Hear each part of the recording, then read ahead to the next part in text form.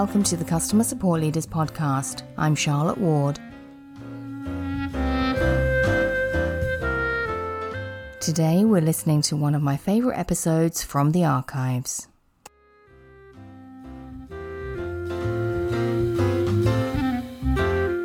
I'd like to welcome back to the podcast today my very good friend Lauren Eimers. Lauren, it is so lovely to have you back after a little break. In a different state, in a different year, I think, since I last spoke to you. I know. I think the last time we did speak was in the year, shall I even utter it, 2020. But yes, so happy to be here and happy to chat with you today. Yeah, thank you so much. And so much change in that year and so much change in all of our lives and in so many organizations. But luckily, that's what we're here to talk about today, is managing all of that change, right?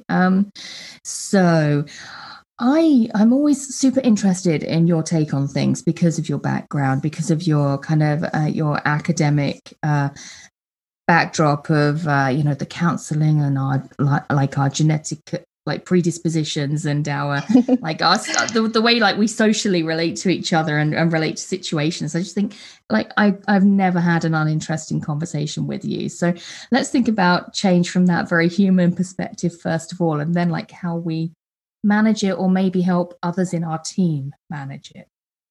Absolutely. And I'm so flattered. That was such a lovely intro. And of course, I am going to come at this from a lens, first of all, is just how we as human beings deal with change. And research has shown that, we aren't great at it. We truly are creatures of habit, and it's a protective factor for us.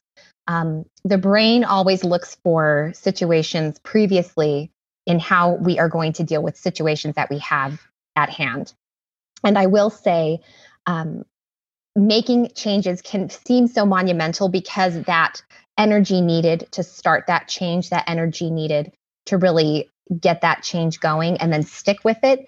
It's truly having to rewire parts of your brain. And this is based in neuroscience, where you have to basically create new neural pathways to start a new habit, to make a change and stick with it. And that's why even ancient practices such as yoga, Kundalini yoga, for example, they make sure that you start a new practice and you stick with it for at least 40 days for certain things. If you can do 40, then they say try 90. If you can do 90, try 1,000, because each of these time slots basically allows your brain to create those new neural pathways for change. And while I'm talking about yoga practices here, this actually holds true for practices that we can start in the workplace and on teams.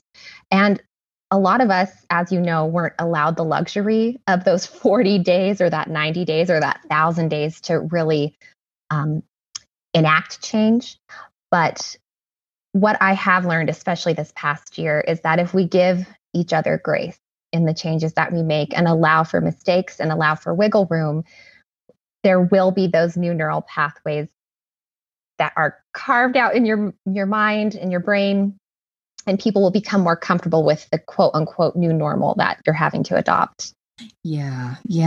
I like the idea, just generally of encouraging people to just give change a chance. I'm not I don't practice any formal change management processes or disciplines, but my whole personal approach to change is kind of, let's try this thing. You have to have enough conviction, enough belief that this is for the greater good. But and I guess obviously not all change is, but either let's try the thing or let's accept the change that's forced upon us with as much grace and positivity as we can and try and make it work. And if you can get that, as I think this kind of maps to what you're saying, if you can get that going for a little while, it does start to stick, doesn't it? We do change our attitude to it, as well as change our ability to perform the thing, behave the way, do the thing for, as a matter of habit. Yeah, absolutely. And kind of pulling from newer research, if you can stick to that new habit for about 3 weeks, or get your team on board to try this new thing or this new protocol for just 3 weeks, and then check back in and discuss it, you will find there will be less resistance after that 3 week, around that 3 week benchmark. And that truly is because it's enough time for your brain to create those new neural pathways, those new connections, where your brain likes things to be easy. I mean, I love things to be easy, but it also means it's going to trace and retrace those pathways that are well honed in your brain. So if I know how to do a thing in a certain way, having me do it in a different way is pretty monumental.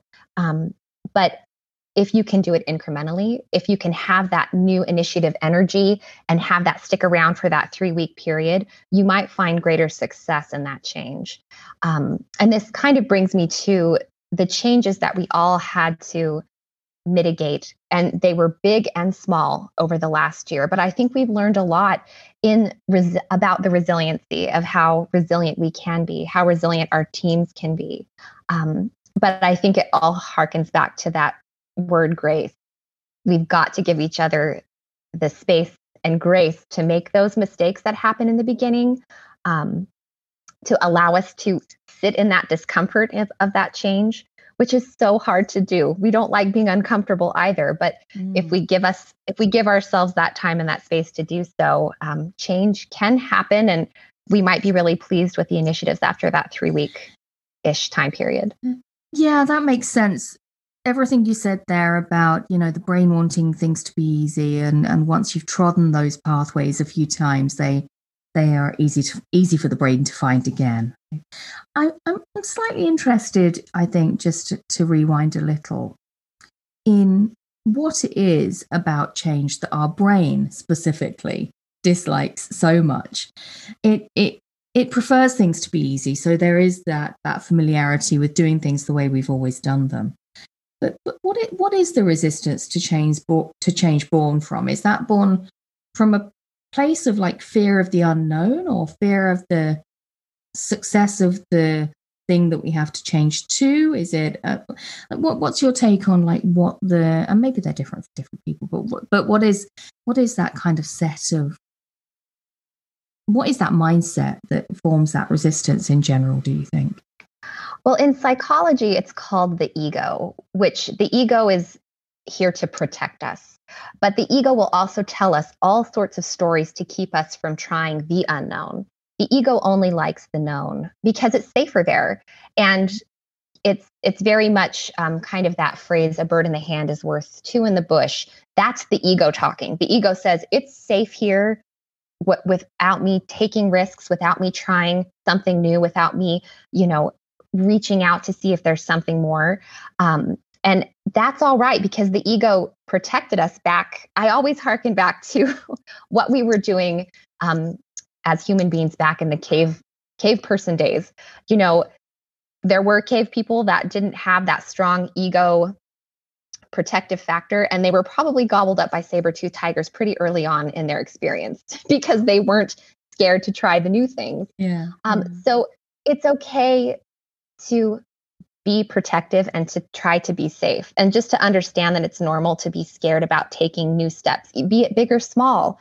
I know it can be scary to try, a new browser on your computer. Like, I have people that are 100% married to their browser, and having them use something new because it might be faster or better to use with a certain application, it is like pulling teeth. And that's okay. But I think once you recognize that everybody kind of struggles with this change, and then if you were to take small steps to try something new, you also build up that resistance to your ego talking back to you and saying, don't try that. Like, that's so silly, because there might be something even better on the other side. And if there's not, and we say this a lot in psychology, what's the worst that can happen? And usually it's not the worst thing that happens if you try that. It might not be what you expected, but you certainly will learn from that. And it can also inform your decisions moving forward. But it's definitely a way to help mitigate and try to initiate change in your life. Yeah. So many things you said in that last sentence just sounded like Dr. Pepper, like Dr. Pepper slogans and jingles, like, and I think maybe change is the Dr. Pepper of life, right? It's like until you try it, you don't really know. Like, it's so misunderstood. What's the worst that can happen? All of these things will be familiar to Dr. Pepper lovers, such as myself, the world over. But I do. I'm so sorry to trivialize it in that manner, but it did put me very not much at in all. mind of that. But to make it less trivial, though, for a moment, you also refer to change much more directly, aside from the Dr. Pepper allusions in that last paragraph. You did also refer to change more seriously, that people can have this kind of almost evolutionary perception of it as a saber-toothed tiger. And I think that's one thing I'd just like to kind of close out on with you is, as leaders, how do we make any change that we want to bring into being seem to be less of a saber-toothed tiger and maybe more of a juicy berry that you can pick from a tree? I love this question, and I think it's wonderful to close out this quick snippet about change. You have to have a strong foundation of trust with your team before you can enact change. And this is rapport and trust that you have built over time. And this is from anything from showing concern in your teammates, holding space for them when they're having a hard time, doing what you say you're going to do as a leader, advocating for your team when things are hard. These are all little small chunks that you kind of put into this bank of trust. And once you have that bank nice and full and your team trusts you, then you can be the cruise director for where you're going to direct the ship. And just like a good cruise director, you're given an itinerary for the day, where you're going to go, ports you're going to stop at. I've never been on a cruise ship, by the way. I'm sounding so privileged right now, but this is how I imagine a cruise ship to be, an inclusive cruise ship, hopefully. And this is where you are showing the path that you plan on going. And I think information can be so empowering. So instead of just bringing down an edict, this is how we're going to change things. This is the change is happening, get on board or get off the boat. Instead, this is the change we're planning to implement. These are the steps we're going to take. We love the crew to be involved in these changes, and these are your specific tasks. And this is why we're headed to this direct destination. And a good captain, she gives her crew an idea of where they're going, and the map may change as you're going. But again, if you have that trust bank full, a good captain, a good leader has the trust of her crew before reaching that final destination, even if it does take twists and turns. So I think that's how we make it less of a saber-toothed tiger and more of hopefully a nice cruise ship vacation. Where there are things that pop up that are unexpected along that path to initiating and really getting that new change. Those pathways, like I said, back to the neural pathways, those really set in stone. But I think it can be done. And I think it comes with a lot of trust, advocacy, and rapport that you built with your team. That's it for today. Go to customersupportleaders.com/200 for the show notes. And I'll see you next time.